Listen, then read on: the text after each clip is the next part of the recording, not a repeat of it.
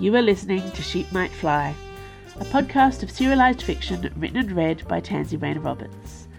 Our current serial is Of Knives and Night Blooms. And I just want to let you know that the Hanging Market was originally called the Floating Market until I reread Neil Gaiman's Neverwhere for the first time in 15 years and realised I'd inadvertently stolen it. So yes, if there is a hanging market somewhere in a different work of speculative fiction, please don't tell me. So we are back to Chapter 3, Aboard the Silken Hare, Part 2. Calix had left her interrogation of the youngest of the assassins for last. He was clearly an adult, long past the long-legged, grew-too-fast stage of the teen years, but young enough that she should be worried about her daughter making eyes at him. Was he an apprentice, perhaps, new to his craft? That would explain the pointed expression that Icaros the Hand exchanged with the younger man, as Calix removed him from the cabin. Like the others, Dio Taurus was compliant. He had a slightly glazed look about his eyes, less resentful than his older companions. "How did you come to serve the god of death?" she asked him, as they stood together on the deck. The young man didn't flinch when she used the word death. Odd. "That's a hard question," he slurred. Calix frowned. Answering her direct questions with anything less than the absolute truth was unusual under a bond thread as powerful as this one. "What do you mean by that?"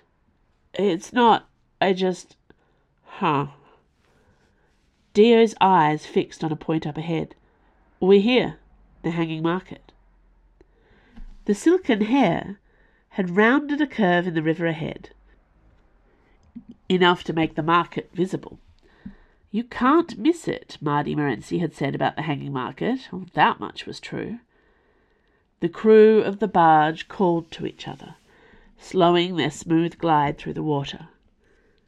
Calix felt the pulse of them through the threads that connected them lightly to her. They were doing their jobs, so the compulsion charm was barely needed. There were fewer wild creatures in the water here. The living occupants of the River Divine must prefer to avoid the larger settlements. It was daylight, and yet the Hanging Market blazed like a full moon in darkness. As they approached, Calix could see canvas balloons the size of houses, coloured like wildflowers and bobbing high above the water. There were platforms covered in draped fabrics, like the most elegant tree houses and blanket forts and desert caravans. Staircases of wire and beads, winding upwards impossibly high, connecting what should be an unstable collection of surfaces. She could see parasols and wings, some attached to people and some to tables. Even at a distance, the Hanging Market smelled of good food and magic. So, this country is not such a culture-deprived backwater as we have heard. On any other day, she might have enjoyed playing tourist. For a moment, Calix was fascinated enough to all but forget the prisoner at her side. "Have you been there before?" she asked, when his awkward shuffling reminded her. "I've been everywhere on the river," said Dio, a boy's boast. "I see."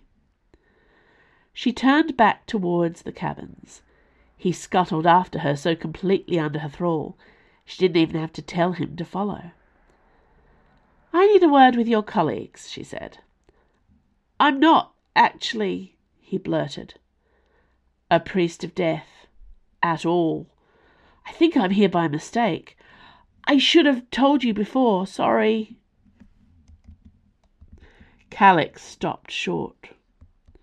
She whirled around, staring at him. There was no point in accusing him of a lie, not when the word death came so easily to his tongue. The young man looked miserable, his whole face twisted up. "Why did it take you so long to tell me that?" she demanded. What was wrong with her magic? He should have been tripping over himself to spill all his secrets. Even lying by omission was rare once the bond of obligation took hold. Then again, if he was not a servant of death, he shouldn't have been caught up in this particular spell in the first place. But no, Calix could feel the strength of the spell, of the fierce golden threads that bound the 4 to her service. She had felt 4 of them approaching, hadn't she? Or had she merely set her trap for 4 because that was the number she'd been told to expect?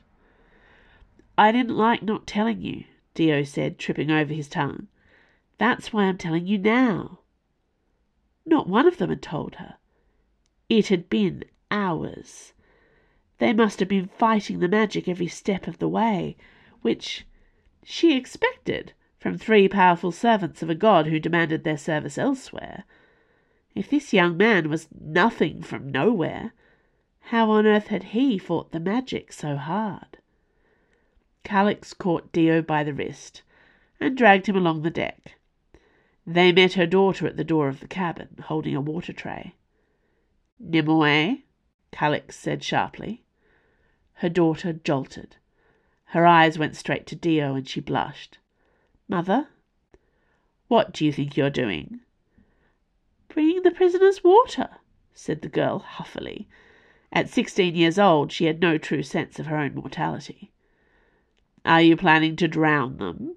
Calix suggested, with a sarcastic lilt. "It's been a while since the last time you said I could help. I want to help. It's my cabin." Nimue wanted another peek at the prisoners, more like. Calix sighed. This country might treat these people as if their acts are excused on religious grounds. But they are killers, she reminded her daughter. Hardened, shameless, murderers. You think I want you to spend a minute more in their company than is necessary, even with the bond protecting you from harm at their hands?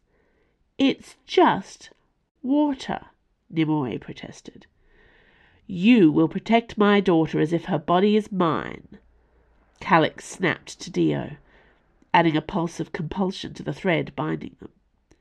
He nodded, looking eager to serve.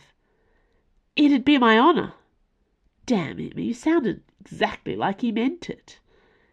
"This isn't a game," Calix declared to her daughter before she entered the cabin. "This is our survival. Act accordingly." When Calix returned Dio to the cabin, all 3 of the assassins, the real assassins, were in urgent conversation with each other, crowded on the bed, with the retied pink ribbons still holding them in place. 3 pairs of wary eyes turned upon her, and then softened, as if her presence reminded them how much they wanted to please her, serve her, protect her.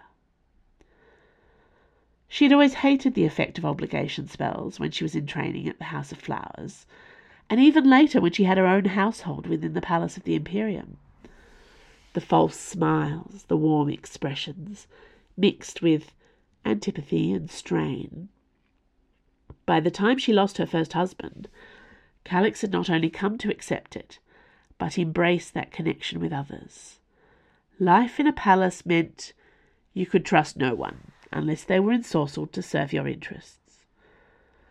Once you'd seen a friend poisoned before your eyes, you learned the necessity of such precautions.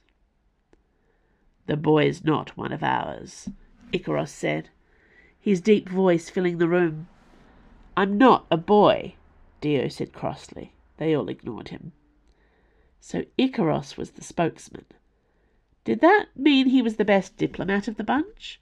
Or did it mean they thought he was the one of them Calix was most likely to respect? Did the 2 women defer to him because he was a man? It was so hard in an unfamiliar country to know what was culturally ingrained and what was specific to personality. "I know that now," Calix said, waving a hand at Dio, who obediently returned to the bed. "How did he come to be part of this?" "You cursed us," said Valeria, raising her eyebrows. "Don't you know?" Calix had marked this woman down earlier as the priest most likely to fight her control, which meant, of course, she was probably not the most dangerous in the room. Too obvious. "My informant told me that there were 4 of you hired to kill me," Calix told them all. 4 seals, 4 contracts. All 3 of the priests went still for a moment. "Fuck," said Icaros, shaking his head. 4! Mardi looked pained. "This is an abomination," she said to Calix. "It should never have happened. There are systems in place. Once one of us takes the seal, there's no way for even one more priest to be—" Icaros placed a hand on her knee to quiet her from spilling all their secrets. He met Calix's eyes. "If there was a 4th expected at that tea-house, we don't know what happened to them," he told her. She felt the pulse of honesty through the threads that bound them. "We can all guess who it is," Valeria said sourly. "There aren't many candidates left alive." Mardi let out a small hiss from between her teeth. The threads tightened around them. They all flinched at the tug of it. "Stop dissembling," said Calix. "Speak the truth, and we will get through this as efficiently as possible." "Servants of the Black Raven are solitary," said Icaros. "That is our nature. There were at last count over a dozen active in this country. But if we worked in teams—" He hesitated, spread his hands wide. "These are the partners I would choose." "Ah," said Mardi, "he loves us." Valeria pulled a face. "If they chose all 3 of us, it's not random," she added. "We had a 4th, but he died last year." Calix noticed Mardi's face drop slightly. Her hand twitched, the one on which she wore a wedding band. "There's another," Icaros volunteered, "but he's generally late to things. Not surprising he managed to miss out on this party." "Who is he?" Calix pressed. Her informant had not told her any details about the 4 closing in on her, only that they were all dangerous, and their skin would be marked by the sign of a scythe. Icaros did not appear to hesitate. "The bow." Calix's eyes flicked to Dio. "Really not me," he assured her. "I'm rubbish at archery." "I wonder what can have happened to him," Calix said. She eyed the 4 of them, then cast an untangling rune in the air. If there was still one priest of death at large on the River Divine, contracted to kill her, this bow, then she would need to give the others as much physical freedom as possible so that they might protect her from his arrows. She knew she could trust them with her safety. They had no choice in the matter. Thanks for listening to Sheep Might Fly. We'll be back next week with Chapter 4, The Hanging Market. This podcast was recorded on Palawa land. I acknowledge and pay respect to the Tasmanian Aboriginal people as the traditional and continuing custodians of Lutruwita, Tasmania. Sheep Might Fly is produced and edited by Andrew Finch. You can sign up to my author newsletter for updates. Follow me on Twitter at TansyRR. And if you like this podcast, consider supporting me at Patreon, where you can receive all kinds of bonus rewards, early ebooks, and exclusive stories for a small monthly pledge. This month, for example, people at a very high tier of my Patreon are getting paperbacks posted to them of House Perilous, my new Sparks and Filters book, which will be released in April. I'll see you next week.